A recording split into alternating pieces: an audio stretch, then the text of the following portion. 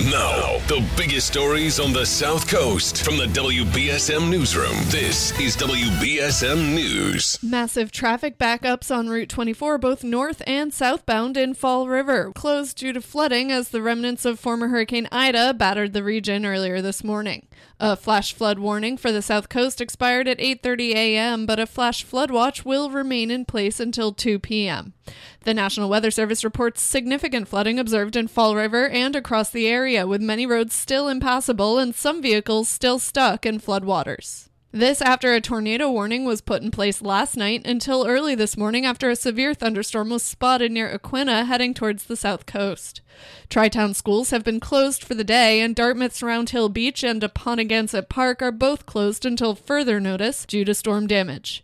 Potter Elementary School in Dartmouth has lost electricity after a fallen tree took out power lines to the school, but Superintendent Dr. Bonnie Gifford said that school is in session and she expects power to be restored soon. New Bedford police celebrated Overdose Awareness Day in their own way. Police arrested a New Bedford man for trafficking fentanyl on August 31st. 37-year-old Brian Weber was taken into custody after detectives searched and seized contraband from his County Street residence. Police found over 100 grams of fentanyl, 2 bags of crystal methamphetamine, digital scales, and packaging materials, along with $841 in cash. Weber has been charged with trafficking fentanyl in excess of 100 grams and possession with intent to distribute methamphetamine. The University of Massachusetts has received a $50 million gift from a pair of alumni, the largest gift of any kind in system history. School officials announced Wednesday that the gift from Robert J. and Donna Manning will be spread among the system's 5 campuses, with $15 million earmarked to endow the UMass Boston nursing program, which will become the Robert and Donna Manning College of Nursing and Health Sciences. How the gift will be distributed at UMass campuses in Dartmouth, Amherst, Lowell, and the medical school in Worcester will be announced in the coming months. UMass President Marty Meehan called the gift transformational. A question that would require voters to present an ID and a second that would grant new benefits for drivers for companies like Uber and Lyft while stopping short of declaring them employees have cleared an initial hurdle on their way to next year's ballot.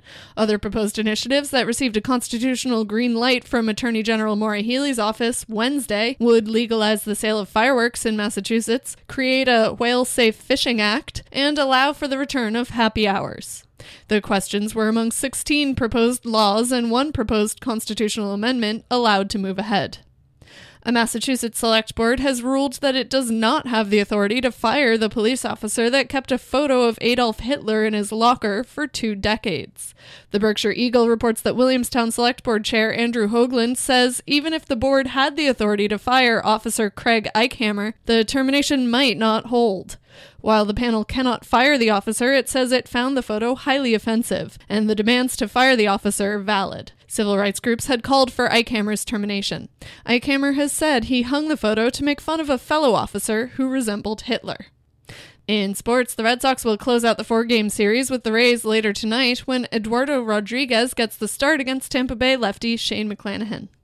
Now for a look at your local forecast from ABC6. Drying out this afternoon, mostly cloudy conditions. It'll stay a bit breezy at times through the afternoon with highs in the low to mid 70s. We head through tonight will be partly clear. Overnight lows dip down to the 50s. Tomorrow, a mix of sun and clouds. Can't rule out a stray shower, but overall most of the day is dry with highs in the low to mid 70s. From the ABC6 Weather Center, I'm meteorologist Chelsea Priest on New Bedford's News Talk Station 1420 WBSM. Right now it's 64 degrees and mostly cloudy. I'm Kate Robinson for WBSM News. Stay up to date with New Bedford's News Talk Station 1420 WBSM and get breaking news alerts and podcasts with the WBSM app.